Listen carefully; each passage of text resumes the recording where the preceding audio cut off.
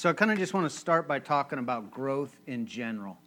So if you think about just in general growth, there's usually a few different things that accompany growth.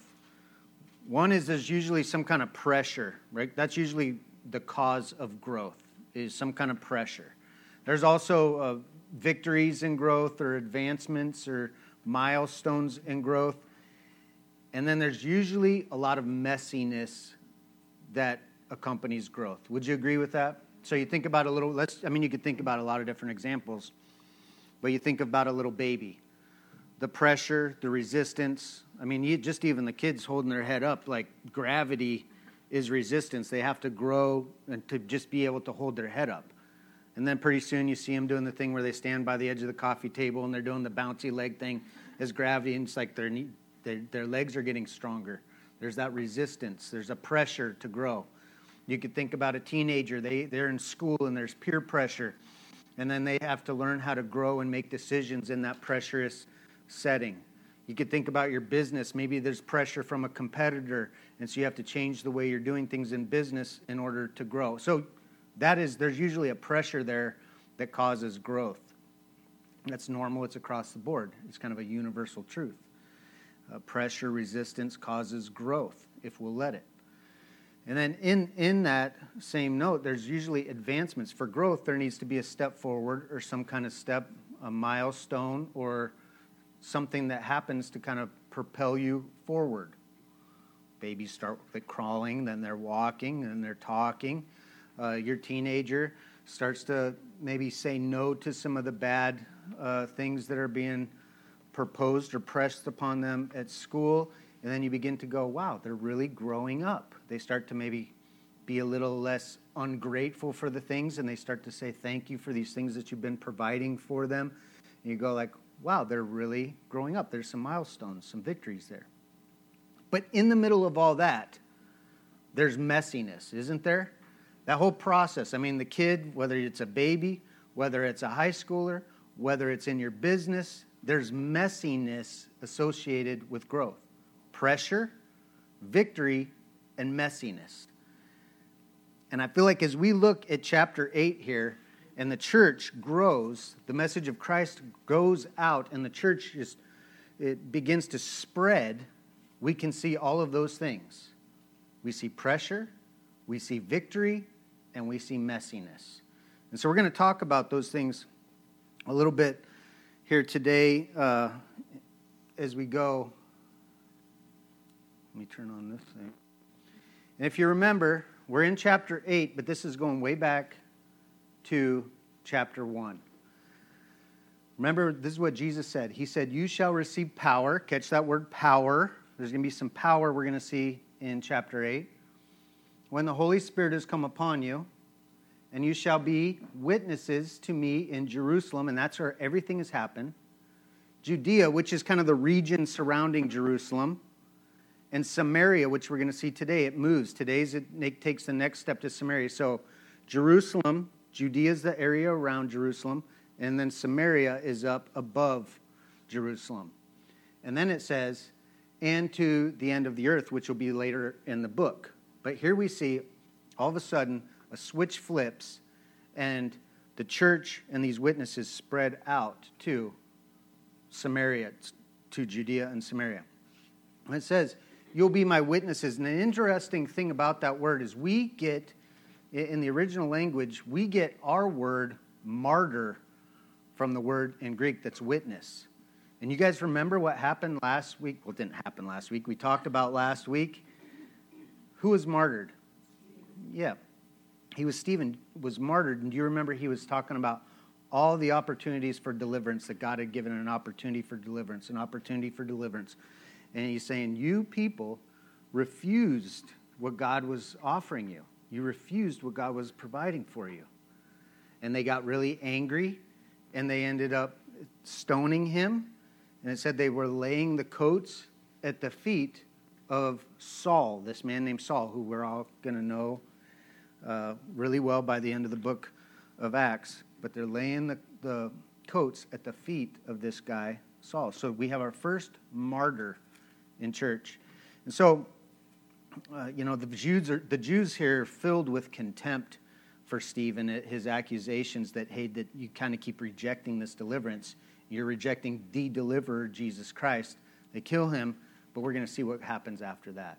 Y'all with me? All right, let me pray real quick one more time. Father, we come before you and we acknowledge and admit we need you, we need your Holy Spirit, we need your word, Father. I feel like we are just wandering people in our tendencies, in our mind, in our desires. They just wander, Father, but your word gives us a direct, straight, solid path. So we need it. We need the teaching from your word today. I pray that you would use this teaching to encourage and strengthen these people. I thank you for the way it's encouraged and strengthened me this week and challenged me. And I just pray that you would use it in our church, among our people, and that you would start that work today. We pray these things in your Son's name. Amen. So now we're going to, so this is what was forecasted by Christ, and now we move into our chapter 8, verses 1 through 5. Now, Saul was consenting to Stephen's death. At that time, a great persecution arose against the church, which was at Jerusalem. Remember, the church was there, and they were all scattered throughout the regions of Judea and Samaria, except the apostles. And devout men carried Stephen to his burial and made great lamentation over him. As for Saul, he made havoc of the church, entering every house and dragging off men and women, committing them to prison. Therefore, those who were scattered went everywhere preaching the word. Then Philip went down to the city of Samaria and preached Christ to them. So I just kind of want to make a couple points on this. And it says that they were scattered, and that's a term that this group would have been familiar with. It's kind of like the dispersion or dispersia. And the whole idea is of seeds being scattered. And that is what God would do. He did that to the Jews also. They ended up scattering, and that's the way that he worked. But through this persecution, the Jews were scattered and spread out like seeds to be planted so that new life would grow up. And for us, we think of this as church, but the church is gathered and scattered. We are to be both. We are to be a group that gathers and a group that scatters. When we leave here, the church, you are still the church, the scattered church. And so we need to remember that we're called to be the church, whether we're gathered or we're scattered. And so that is how the seed in new life grows, is as the church is scattered. Not a lot of new life happens right here. This is building up. And so what God wants to do is build us up so we can go out and give and share life outside of the church. And so that's kind of what happens here. And it happens through this intense pressure, intense trouble, trials, we would say. And in fact, through history, that's when the church usually grows, is through persecution. Unfortunately, that seems to be the way God designed it, is when there's pressure and there's pain and there's the resistance like we talked about, God ends up causing the growth of the church. And so that's the way we can see that happens here.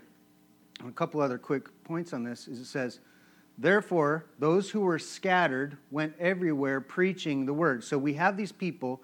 And most people believe that it was, remember I said there were some Greekish Jews or the Hellenistic Jews?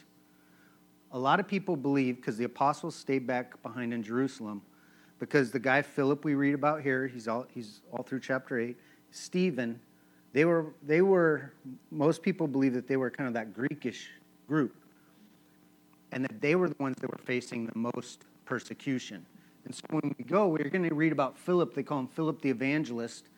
We're going to read about him today. He goes out, but it's not just Philip. This whole group that's being pressured goes out from Jerusalem, but do they go out and check out what they do? Do they go out from Jerusalem and go hide out and shut their mouth and be like, oh, thank goodness we got away from that. Let's just fly under the radar and do what we can. No, it says that they went preaching the word. And so this group that's being persecuted gets out of Jerusalem, spread out, and they continued to preach the word. And there's a couple words. There's that word preach, and then it says Philip went down and preached. Those are two different words in the original. The first one is kind of the idea that they shared the good news. And that word comes from when, if there was like a victory, a military victory, and someone would come through town and say like, we beat the Assyrians.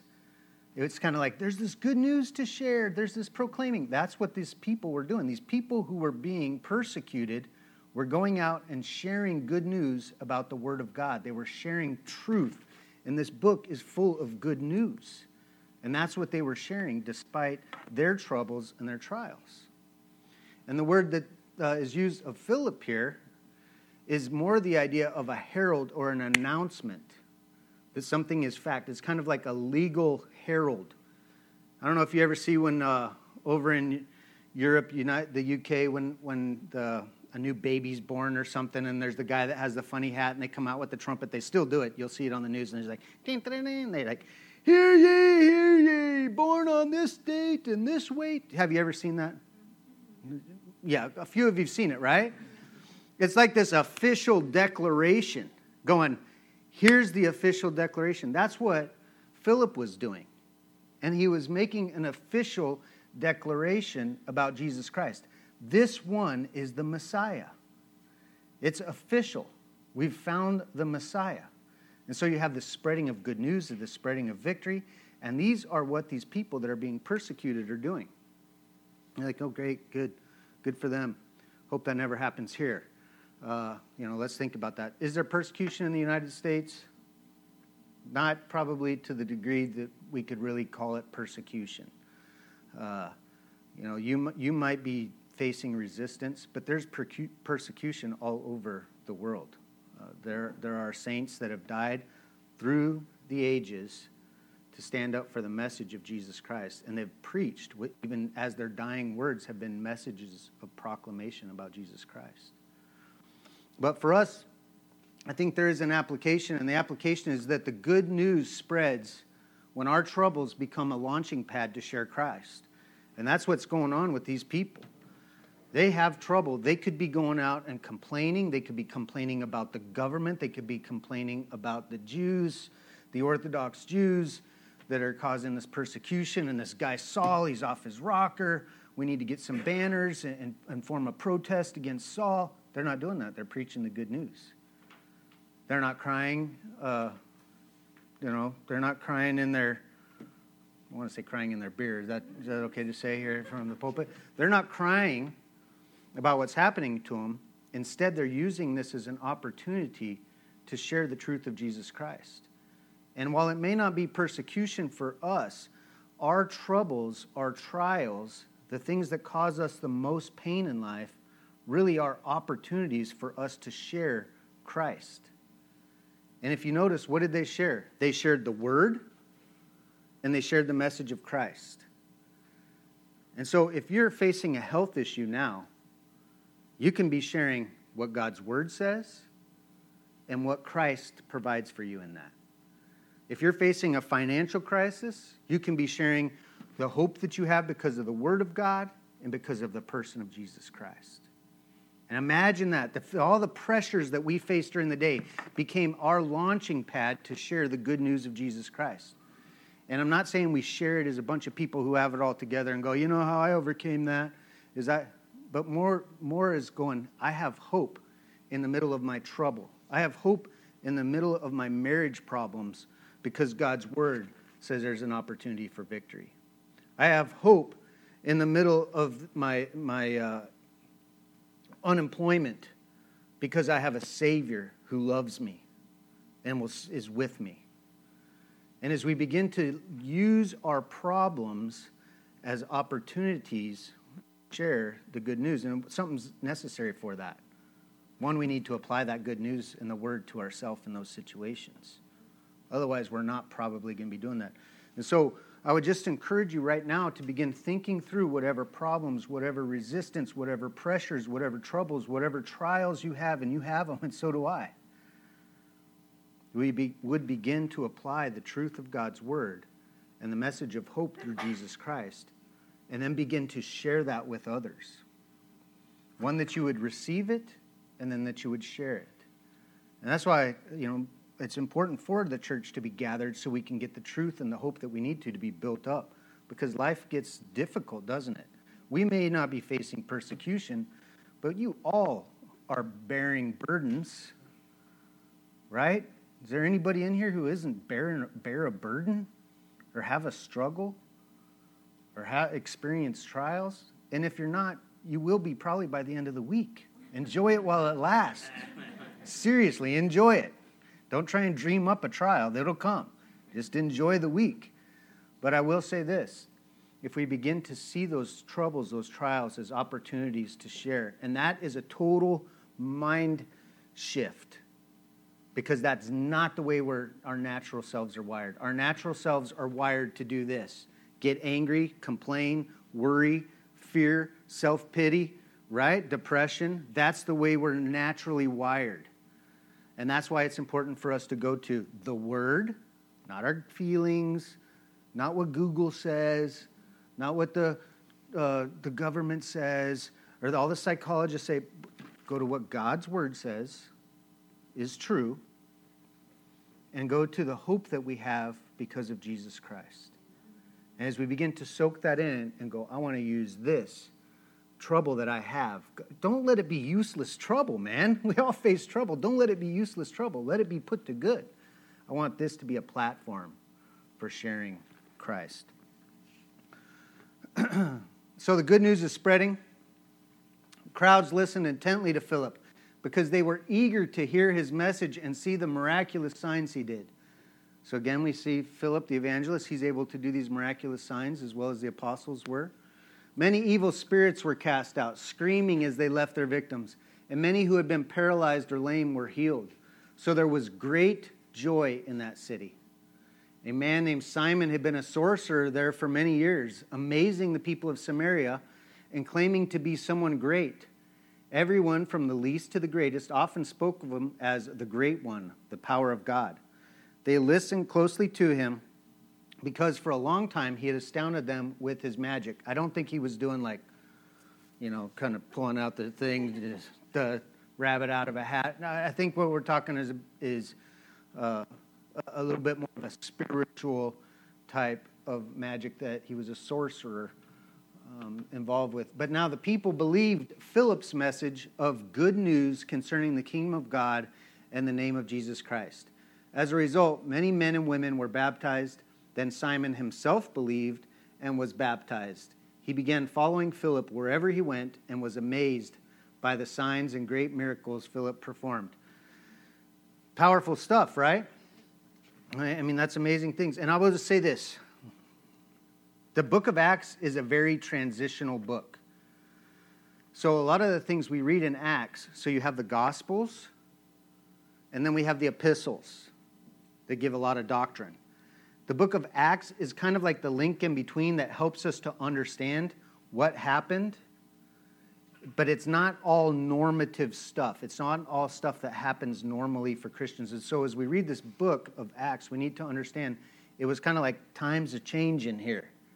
And so we need to understand that it's a transition happening. But some of these transitions, God wanted to make a mark and say, this is of me. And so he allowed a lot of these miraculous signs. And so some people say, why isn't this happening today? It should be happening today. But I just want you to know, the book of Acts is a transitional book. And a lot of these things that are happening is God putting his stamp of endorsement on these men that are going to be bringing the church out. And so I want to just kind of talk a little bit about this. So all these miraculous signs cast out, they were believing and following old Simon around and buying into him, but now they believed Philip's message of the good news. And then Simon himself believed and was baptized. Another thing, remember, we're talking about what happens when the good news spreads. And we talk about the messiness, the victories that are associated with the spread of the church and growth. Talk about the struggles, talk about the messiness of it. Well, this part of the story is kind of exciting. And that is another thing that's associated with when the gospel is going out, or the good news of Jesus Christ is grabbed onto is it begins to transform lives. These people were delivered. I mean, having evil spirits that were cast out of them. Having people that were lame to begin walking. Having a city, it said the city was filled with joy. Can you imagine a city filled with joy? I mean, that's transforming power. And that's what was going on in that place. And it's important for us, and it says that they believed, they kind of were, it sounded like they were kind of like all puppy dogs for Simon, like kind of following Simon around, oh, the great one. And then when Philip came with this news, they believed, they started buying into the message that Philip gave, and then even Simon became a puppy dog of Philip, it said. He was following him around. And so we see this major transformation happen, and it's important for us to see this, that, when the good news spreads, God's power will transform our lives. And I want to just say this. In our lives, with the good news message of Jesus Christ, we should be experiencing hope. We should be experiencing deliverance. We should be experiencing joy. We should be experiencing all these wonderful things that we see here in a physical, dramatic way. But I will say this. It doesn't always happen like that in our lives. The transformation happens through belief. They believed. And belief starts in the mind. And sometimes rewiring your mind can be a lot of work and a long process. But as we will become people of belief, I mean, that's where transformation starts. Transformation starts with belief. And belief starts where? In the mind. Okay? Belief does not just start in the heart. You have to know something before you can choose to buy into it and be sold on it and get excited about it. Belief starts in the mind. And so we need to see here that there's an opportunity for us to experience this, but I don't want to give you guys this false hope that, like, what do you mean you're not experiencing total freedom and deliverance from your addiction today? I will say this. The good news of Jesus Christ provides us hope. Sometimes he does it like that. And you've spoke to people. Their compulsions have been just taken away. Or they've had victory over something, a bitterness that's been in their heart for decades. And one day they're given freedom and deliverance from it. And for others of us, it's a slow, steady process of choosing to believe what God says. And little by little, and it's usually imperceptible, like a tree growing, we begin to become different people. I've seen it happen to you guys in here. Hopefully, if you've known me long enough, you've probably had to know me for quite a while before you could say that. But you've seen some changes. But God's word, the gospel message, the good news of Jesus Christ does transform people. And it all starts with belief. That's how we're born Christians, is by believing the message of Jesus Christ. And that's how we grow as Christians, is by believing the message of Jesus Christ. And so if you want to experience transformation in some part of your life today, know that it's possible, and God has it for you, whether it's victory over an anger issue, whether it's an unforgiveness issue, whether it's a traumatic childhood event, whether it's a eating addiction or a drinking addiction or whatever. God can provide deliverance for you. It will start with belief, and belief starts in the mind. And that he makes that available to us. Even this guy, Simon, now remember, we said things get messy. We're going to see that here in just a second. But it says even this guy, Simon, believed and started and baptized and following around. Pretty amazing. Acts 8:14-17. When the apostles in Jerusalem heard that the people of Samaria had accepted God's message, they sent Peter and John there. As soon as they arrived, they prayed for these new believers to receive the Holy Spirit. The Holy Spirit had not yet come upon any of them, for they had only been baptized in the name of the Lord Jesus. Then Peter and John laid their hands upon these believers, and they received the Holy Spirit. Is that confusing? It's a little bit confusing, because we know that at the moment we believe, we place our faith in Jesus Christ, we receive the Holy Spirit. Right? We don't have to have someone come in and call in some high-ranking officials from the church somewhere to lay hands on us and go, okay, we prayed for you, now you have the Holy Spirit. So what in the world is going on here? Why is this happening? Well, let's talk a little bit about it. First, let's talk about who these Samaritans are. So you've read about the Samaritans in other places, or Samaritans in other places. Not Samaritans, Samaritans in other places. Remember the Good Samaritan? You know, you've heard about him. And so the kind of a background on them is there were 12 tribes of Israel, as you all know. The northern tribes, there were the northern tribes. The 12 tribes split up.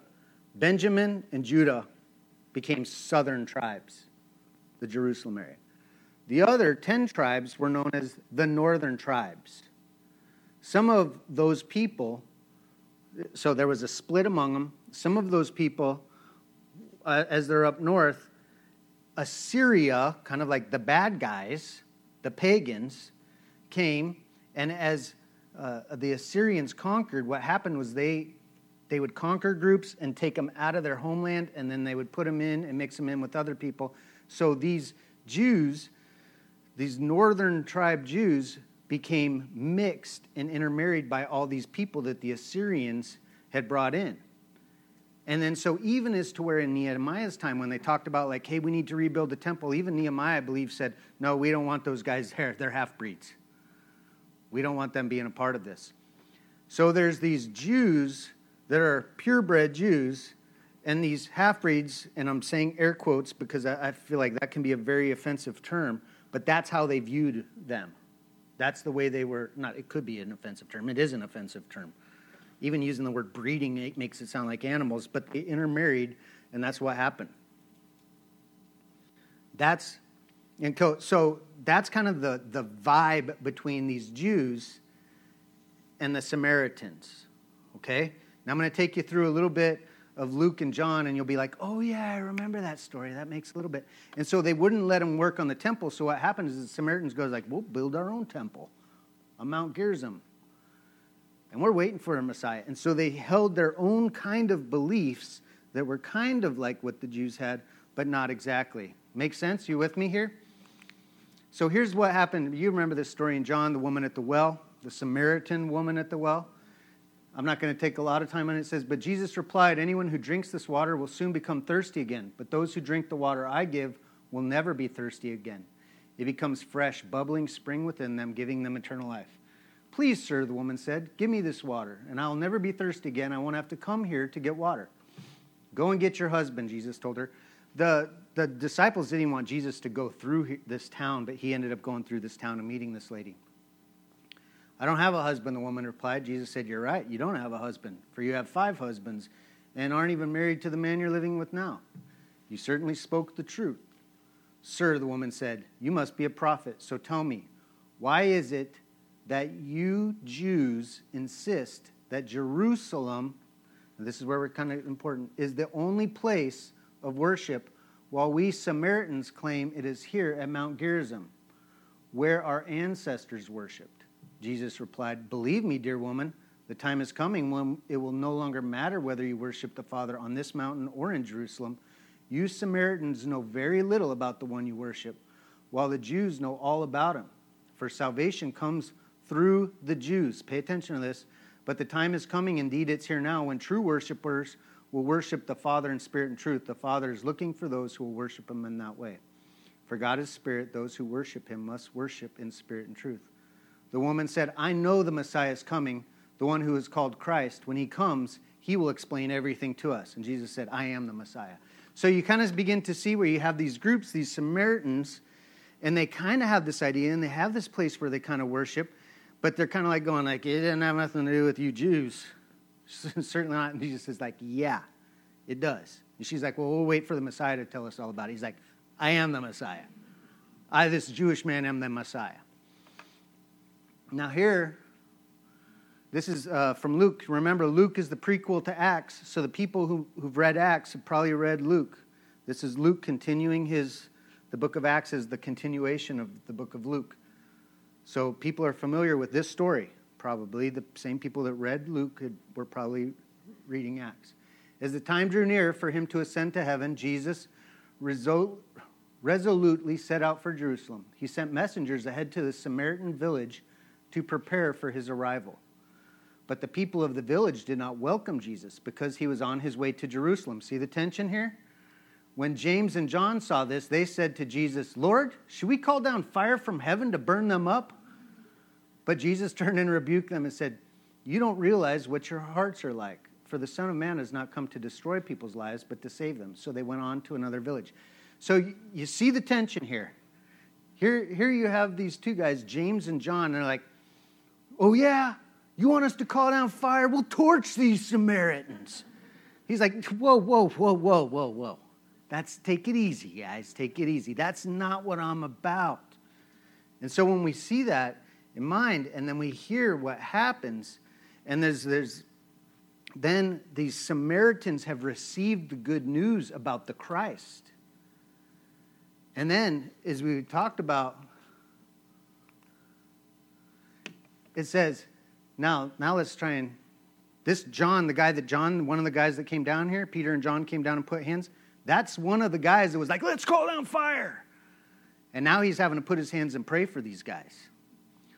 When the apostles in Jerusalem heard the people of Samaria, so this is what I read earlier, accepted God's message. So now do you hear where there might have been, this people of Jerusalem heard they accepted God's message.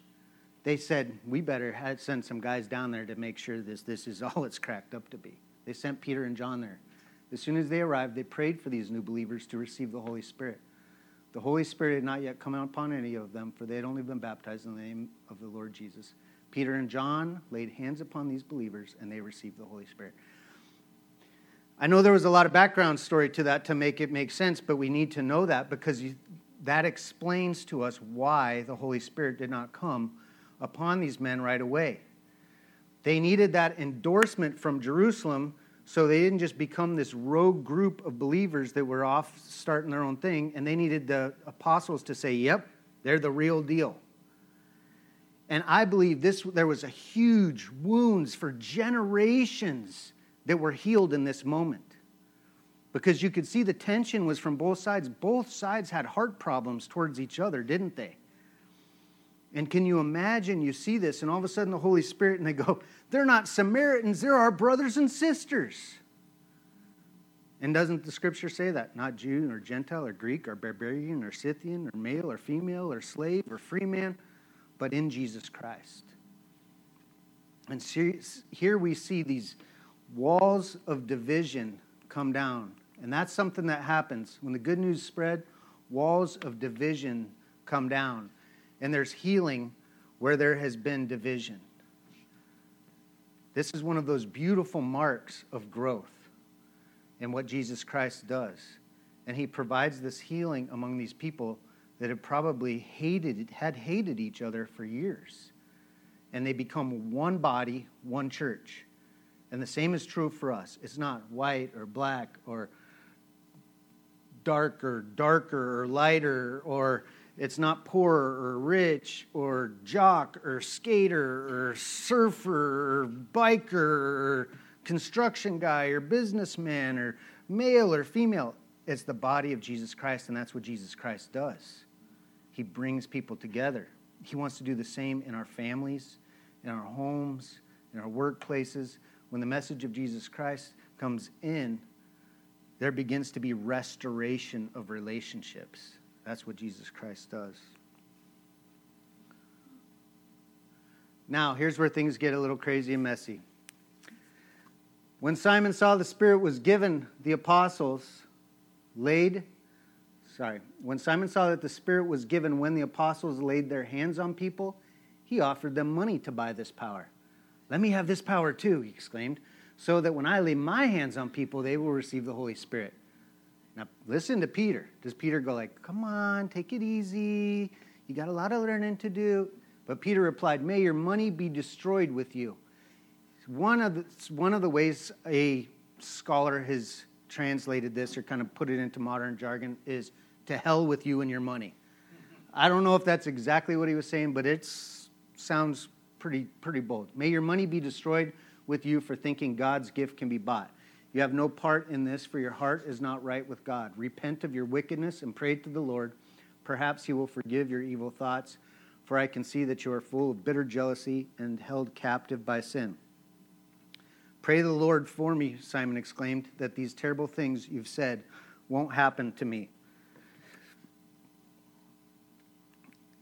The good news, when the good news spreads, the purity of the church needs to be protected. And do you remember earlier in our book what happened to Ananias and Sapphira came along? They got, theirs was all about money. They wanted money. Well, Simon here wants power. And it's important for us to see the way that the enemy wants to try and corrupt the church. And we need to remember that we need to beware of trying to run the church according to our natural, worldly ways. Because church has become a very commercialized, power-hungry, money-centered thing. And, I mean, if you look at through the ages, there's actually even a term for this called simony, where people buy religious status or a place in the church. And if you look at maybe even the Catholic Church and the power that some of the Catholic Church, and I'm not trying to bash the Catholic Church because I think many of those people are our brothers and sisters. If they've truly put their faith in Jesus Christ, they are, regardless of maybe a lot of other wrong doctrines, if they put their faith in Christ.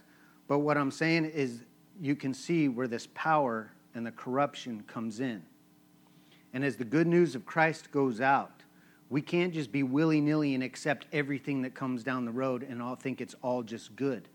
And so it's important there's an addressing or a confrontation of sin, and confrontation of sin is a good thing. So as Peter sees this and he speaks out against it, it's not, whoa, calm down, Peter. Be nice. We're all about loves and hugs here, man. That's how the church is built. No, the purity of the church is very important. And when we see the worldliness move in, worldly tactics move in, selfishness, money-hungry, power-hungry stuff in a church, we need to call it out. You see it all through, and I feel like I maybe get other glimpses into it because of kind of having maybe a insider's view of church leadership in different situations. I think it's a beautiful thing that we have here and the way God's working here, but we're not above getting off track. And we need to be willing and ready to call out if we become a group that's run by worldly ways. What ended up happening after testifying and preaching the word of the Lord in Samaria, Peter and John returned to Jerusalem, and they stopped in many Samaritan villages along the way to preach the good news. Is that beautiful? Here are these guys now. They're going and they're continuing to spread the message. It was scattered out through persecution, and then these guys continue. So, again, just kind of the idea of all these pressures, victories, messiness when God's word spreads. And I'll just kind of go through the good news spreads when our troubles become a launching pad to share Christ. Let's use our troubles as a launching pad to share Christ. It spreads when God's power transforms our lives, and that transformation starts with belief. Let's let God's word, the story of Christ, the message of Christ, transform our life. Division, the walls of division torn down with the message of Christ. Let's be people who help tear down those walls because of the message of Jesus Christ. And let's be people who protect the purity of our church. Now, all this, there's a ton going on there. I covered a lot, I know. There's a ton going on. But all of this amazing stuff is the work of Jesus Christ. It's because of what Jesus Christ did, and these are all ripple effects of the person of Jesus Christ. He wants to do these kind of things in our lives. It may not look exactly the way it looked in Acts, but that is our Savior, you guys. That's what he was doing. He brought these two groups that hated each other and brought unity. He can bring unity to you and whoever it might be. He through his power, through the Holy Spirit, through Jesus Christ, heals, transforms, brings joy into a whole city. He can do that for you, and he can do that for me. All these things are possible because of Jesus Christ. And you know what? We have Jesus Christ. That's good news. And we have a good news message to share. We have hope. And we can be a person, and there's all kind of debates. Was Simon a believer? Was he not a believer? If you want to talk about that, I'll talk to you about that. And there are good arguments for both. I don't know, but I believe he was given a chance to repent, if nothing else, here at the end. We all have an opportunity to repent because of Jesus Christ. Man, we got so many good things. So I would just encourage you as you think about, what does it look like for you to have the good news message be a part of your life? And I'll say this, wherever it starts, it will probably start with belief in some way, shape, or form. Even if you've been a believer for many years, there's a way for you to start believing deeper or believing in a new area the good news message of Jesus Christ and how it applies to you. He's the only one who can give eternal life. If you're putting your trust in yourself or anything else for eternal life or for growth or for maturity, that's a sucky way to live, and it will end in eternal death. But putting your faith and trust in Jesus Christ and what he did for you on the cross brings eternal life and overflowing abundant life. We all have that opportunity here today. So what are you going to believe, or what do you need to start believing about Jesus Christ as related to you? Ask him to show you. Ask him to make it clear, because he wants to transform us. And I believe he is. Let's pray. Father, we come before you. We thank you for your Son. We thank you for the opportunity, the new hope that we have because of him. Father, I thank you for these scriptures. While in many ways they're so full and in some ways seem confusing, Father, they are just so full of life and application. Help us to enjoy, to soak in these words. Pray that you'd bring them to our mind through the week, that the enemy wouldn't steal them, squeeze them out with the cares of this world, but instead that we would buy into it, that we would accept it, that we would receive it, and that this word would